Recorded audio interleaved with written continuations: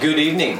Good evening. All right, so tonight we are going to start our brand new series into the book of Genesis. So for a lot of you, or all of you, no matter what Bible you have, we will be on page 1. We're going to be in chapter 1. See, I'm hitting that. I wasn't even a joke. I was trying to be simple. We're going to be in chapter 1, verses 1 and 2. We're only going to hit up 2 verses tonight, but they are deep in beauty and deep in doctrine. So I want to take a second, though, and re-emphasize the room we're in and how thankful I am that you are a people that just follows the leadership of the church. I know a while back we had an Advent series, and we kicked off that Advent series with a night of worship. And it was a great night of worship, and I really enjoyed it. But one of the side effects, or one of the symptoms of that night was we just want to see if we could pull this room off. Like, was it worth the move? Was it able to be molded into something we think would take us a step forward in worshiping and a step forward in just communing together? And we decided, yes,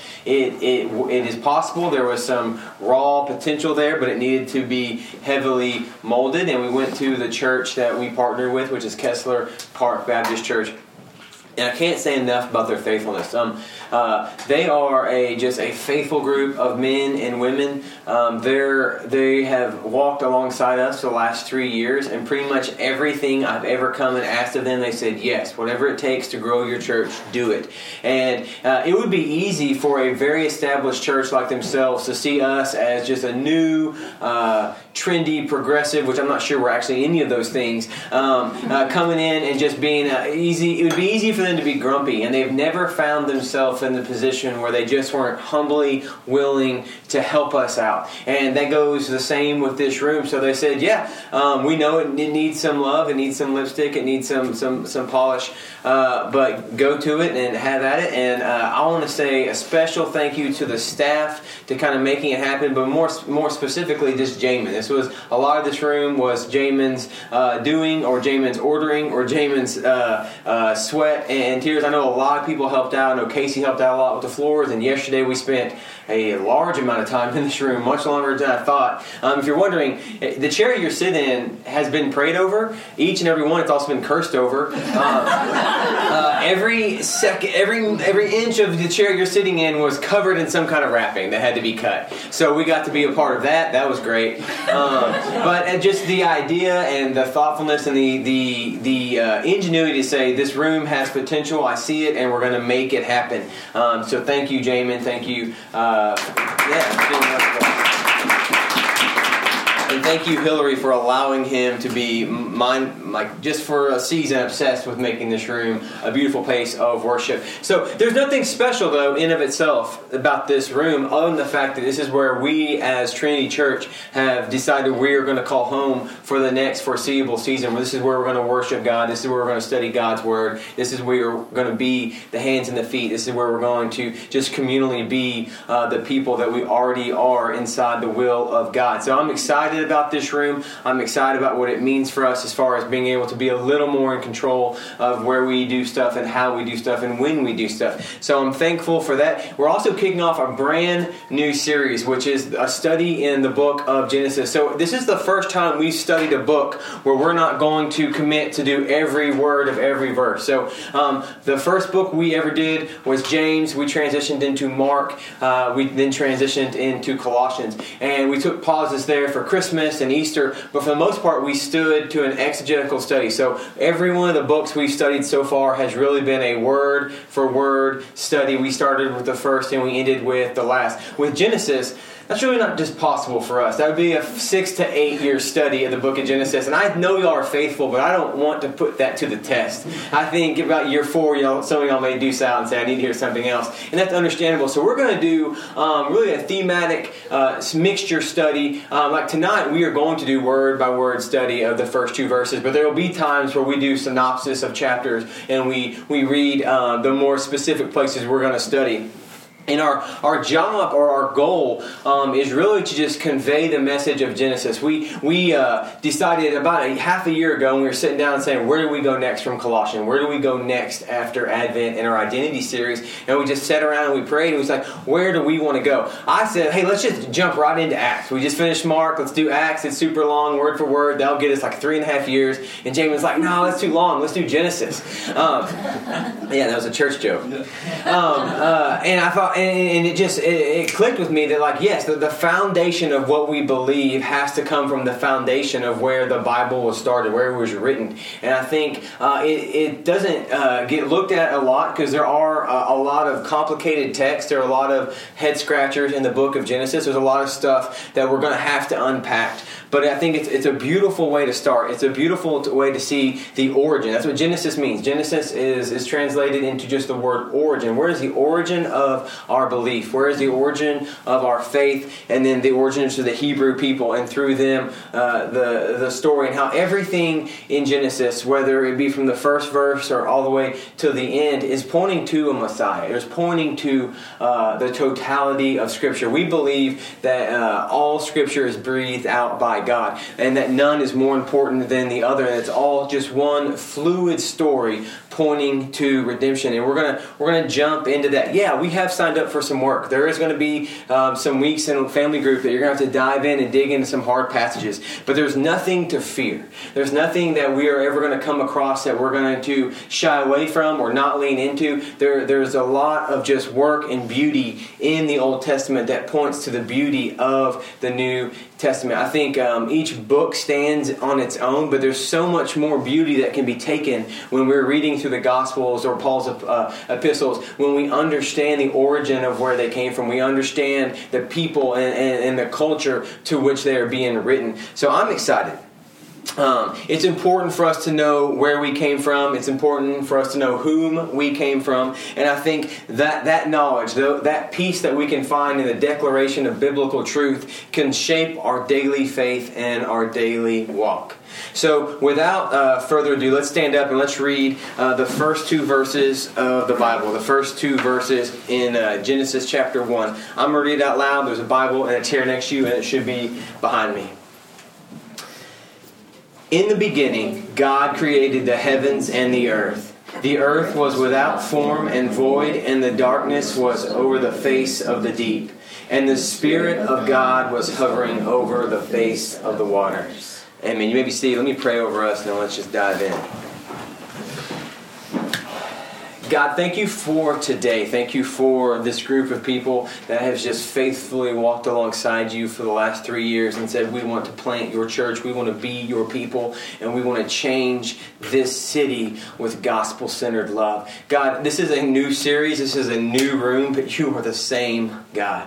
God, I'm thankful for just the opportunity we have to dive into your holy word, that we may pull the marrow out of it, that we may apply what is so sovereign and sacred in your teachings to our life, that we may be more and more in the image of God, more and more in the image of your Son, Christ. God, I pray everything we do in the next few minutes is just solely focused on diving in your word for your ways and for your glory.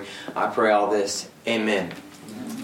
So like I said, we're not always going to dive in word for word, but tonight we are, because there's some beauty in the first two verses. And I think just like any other teaching, any other doctrine, we're going to walk through the doctrine of creation. That's what Genesis 1 is primarily focused on. And I want us to understand, I want us to have really good roots, really good foundations of where we say we came from, what we say we believe, and why we say we believe it.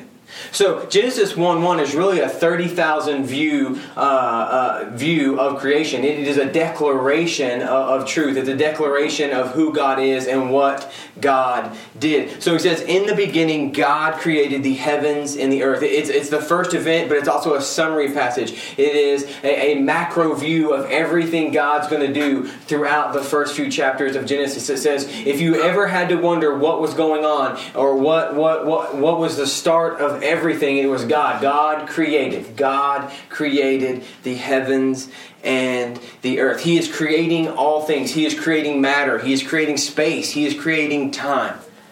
That sentence is surrounded by the truth of what we believe is that God created. There is one God, the one true God, the same God that is declared in the Shema that we've studied numerous times, is the same God that Moses is writing about in verse 1. He's saying God created the heavens and the earth. And heavens and the earth is translated roughly just into everything. Everything that is and was and is to be was created and found its origin in the creation of God. God spoke things into being. He follows it up with, in verse 2, without form and void and darkness. So he says, the earth was without form and void, and darkness was over the face of the deep, and the Spirit of God was hovering over the face of the water. So what they're saying is there was no context, there was no order, there was just darkness, and God had a moment of just creation, and He spoke it into being like that. And the Spirit of God, the Spirit of God that we know as the Holy Spirit, was hovering over the water. And in the first 2 verses of the Bible, there's already been brought into this triune God. The triune God that we serve is resting in Trinitarian community. It is resting in the comfort and community of itself. You see this same kind of language get brought up in the Gospel of John, chapter 1, verse 1, where it says the Word was in the beginning, and the beginning was created through Him, and through Him being the light of the world. You see, at the very beginning of creation, every time I start talking, my daughter starts yelling at me. Hey, what's up? Yeah, I don't know. But you see this beauty, you see this declaration of the truth from here on out, where you see, hey, who created everything? And everything, where do we find? We find our truth, our values, everything is from the one true God, and that God created everything. He created all things just by speaking, and He did so in His triune nature. He did so just through the Father, Son, and the Holy Ghost. And I know a lot of us are thinking like, man, I want to know the special things about Genesis. I want to know like where the dinosaurs came in, or I want to know like what is the actual age of the earth, or what is all these things that culturally are debated and culturally we kind of see tension in. And I think it's okay for us to always study in depth what the most we can find out about our faith. I don't think the idea of you just got to trust blind faith and go move forward is a beautiful thing, and there are aspects of our faith where we have to just trust a sovereign God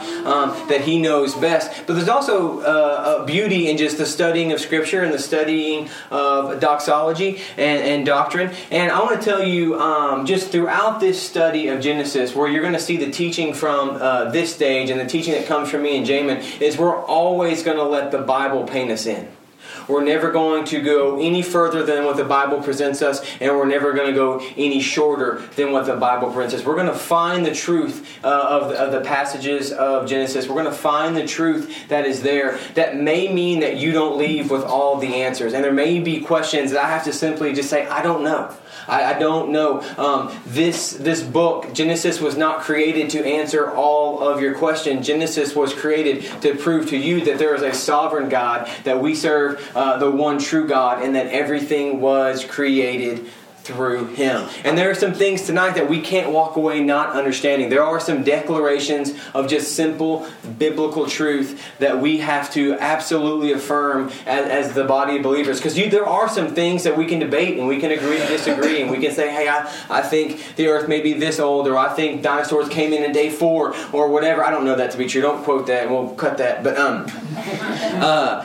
But there are some things that I don't want us to ever walk away from as the body of believers not on the same page. And the peace that comes from that. There is peace in knowing that you were created by a sovereign God. And there is peace in knowing our place in that creation story.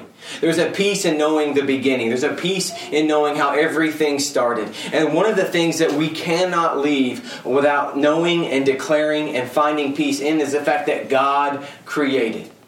There is no debate. There is no argument. There is the fact that God created everything from nothing. He spoke everything into existence, and nothing is formed without Him, and He is dependent on nothing. He is the only thing uncreated, and everything from Him is created. And I know we get a little complicated when we start to talk about, hey, there is no where and when of God. There is no beginning, there is no end. Genesis is depicting the beginning of the earth and the world and the universe as we know it, but God rested prior to that in triune community with Himself. He was before the creation of all things. And I'll be the first one to tell you, I get confused in like time travel movies. Who does that? Like, I watched The Butterfly Effect like 10 times and I still didn't get it. And then when I did get it, it was super sad. But I'm not even saying complicated time travel movies. I'm saying like Back to the Future gets me sometimes. Like the time vortex. And one of the things that always perplexed me about Genesis, or one of the things that always made me keep it at arm's length, like I know God created everything. I know He was the beginning of everything. And I'm just going to move on until we're in like Exodus, because those stories kind of piqued my interest a little more, and why I've maybe stayed away. And I think there's probably some people that are similar to that, is really the concept of the lack of understanding of time. The fact that God always was, is, and will always be, and the fact that He spoke things into being. He spoke them into being from nothing, and in no way did He depend on those things prior to or after. Like God's not dependent on us. He didn't create us because there was like a U-shaped hole in God's heart. That's not true. That's bad theology. God created us out of sovereign love and joy, but there wasn't like, man, I really just need more Tim in my life. God's never we're going off tangent, but the point is that God depends on nothing, but everything depends on Him. And there's this blanket of, I don't know when God started, that always made me kind of fearful, or maybe fearful of teaching this, especially corporately. But there's so much beauty once you dive in and you realize that God's not dependent on me, which is beautiful, because I will absolutely let God down.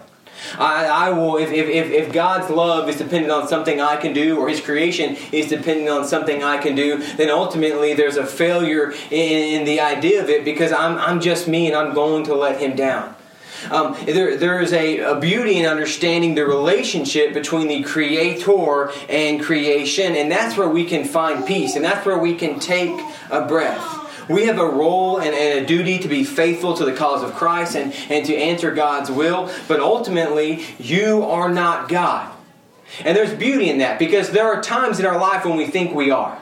There are times in our life when we think the whole world is revolving around us, or the success of our family is revolving around us, or there's so much just contingent on us. And I'm not saying that you aren't a vital part of your family, or not a vital part of this church, but there's a beauty in understanding you are simply the creation. That the Creator is sovereign, the Creator has a plan, the Creator has no beginning and ending to Him, and we are just faithful members of His creation, and we have an order and we have a job, but we are not the Creator, we are the creation. And we must declare this. We must rest in this. And a lot of us know that, right? Like we know that in our heads. Like if I gave you a test over Genesis and I just had 10 easy Sunday school questions of like who created everything, everyone would check God. If you said, hey, did you create anything? You would say no. But we don't live our lives like that. We don't live our lives in the peace of understanding the relationship between creation and Creator. We got to understand too how this book was written, how the book of Genesis was composed. So Moses is credited with writing the first 5 books of the Bible, the Pentateuch, the Torah, the law, right? He was writing this. Most people will say he wrote it while the nation of Israel was wandering in the wilderness. And if you understand its first-tier audience, or who it was ascribed to be read first, a lot of Genesis 1 and 2 makes sense. And a lot of Genesis you can see almost restated throughout the Torah, where he's continually trying to get the nation of Israel to understand that there is one true God. He is the creator of all things. He's the beginning of all things. He's the end of all things. And you're not it. Because you see idolatry slip in time and time again in the life of Israel and time again in the life of America, because we forget the biblical truth of who created all things, who sustains all things, and who the power and glory actually should be ascribed to. Because there's times when we let idolatry, we let ourselves slip into that. So Moses is writing Genesis, and Genesis verses 1 and 2 almost come out as a declaration. It looks very similar, or is written very similar to the Shema that we talk about when there's the declaration of who we should worship and who we should love, is the same thought as Moses ascribes it to Genesis 1, where he's saying, this is who created everything. He's writing this to the nation of Israel as they have just left the captivity of Egypt and the captivity of the Egyptians, who was a polytheistic society. There were many gods. There were many different idols. There were many different deities and entities. And there's the people who power the sun, and there's Amun-Ra who powers the stars. And there's so many things that Moses' worry was not that Israel would not understand or believe in a God. He thought they would just add that God to the shelves of God they've been studying and have been walking alongside to the last 400 years of their captivity. And he knows that God has granted them an exodus from Egypt, but He is giving them a land of Canaan where there is more polytheistic beliefs. There's more gods. There's more belief of kings over the stars and queens over earth. And he understands that the only way this nation is going to survive, the only way this nation is actually going to kick it into high gear and understand the life they've been called to live of God's chosen people, is to understand that there is one God and that He created everything. Does that sound familiar? That's the world we're living in right now. Yeah. There's a belief in this culture. I thought I was worried that I wasn't going to get amped up because it was Genesis, but clearly that's not a problem. There's a belief now that we get confused on who is actually the creator, who is actually the creation, and our biggest fight is not that we believe in God. The biggest problem is that we give God a lowercase g, and we just put Him on the shelf with other gods, and we put Him on the shelf of other things, and that's the definition of idolatry. That's the root of idolatry, and idolatry is the root of every sin. Hear me out when I say that. Idolatry is the root of every sin, because every sin is saying, I know better than God, and I'm going to place the glory instead of on God, I'm going to place it on this, and then fill in the blank. Wherever Satan has you, wherever you believe this thing is worth more glory and worth more praise. Whew. It takes a special blood type of person to get amped up about Genesis 1 and 2, but that's the pastor you call home. So I'm going to take a little breath. So we have to understand the relationship we find in the creation. Paul writes about it in Romans chapter 1. And Romans chapter 1 is a pretty scary place to read if you get confused in where you should find yourself on which side of creation and creator and who you should ascribe the glory to. I'm going to read Romans chapter 1 verses 19 through 25, and then we'll break it down and we'll close out. For what can be known about God is plain to them, because God has shown it to them. For His invisible attributes, namely the eternal power and the divine nature, have been clearly provided since the creation of the world. So what Paul is writing there is, you walk outside, you see trees, and you realize you didn't create them. You go outside and you see a river, and you realize that you didn't create that river. You go outside, you see the sky, you see the sun, you see the stars, and you see the moon, and you realize you had nothing to do with it, right? So Paul's saying, even if you don't call Christ your king, you understand the things of this world were not created at your hands.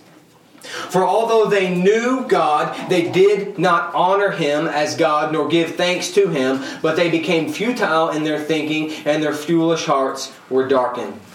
Verse 22, claiming to be wise, they became fools and exchanged the glory of the immortal God for images resembling mortal man, and birds and animals and creeping things. Therefore, God gave them up to the lust of their hearts and to the impurity and dishonoring of their bodies among themselves, because they exchanged the truth about God for a lie and worshiped and served the creature rather than the Creator, who is blessed forever. ever. Amen. So that is us in a nutshell. We have Romans writing about a problem in modern day, or Paul writing about a problem in modern day Rome. We have Moses writing specifically in Genesis to the nation of Israel finding themselves in a transitional period between Egypt and the land of Canaan. And then we have Trinity Church in 2019. And every person that is hearing this scripture or the scriptures being written to is suffering from the same problem. There are times when we worship the creation and we forget about the Creator.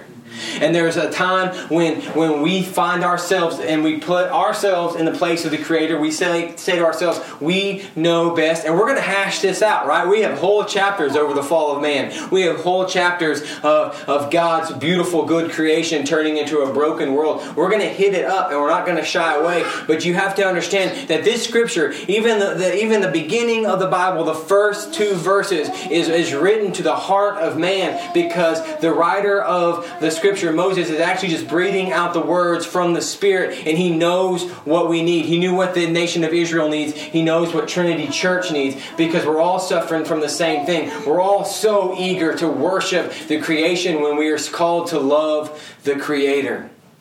But there is peace in knowing the difference. There is peace in understanding the exchange could happen. You can exchange the glory of God for the glory of man. But when you understand the truth that is the gospel, the truth that is the written word, the Bible, it is a way for us to shy against it. This is the root of idolatry and sin. But Genesis 1 and 2 speaks to the truth and the root of our faith.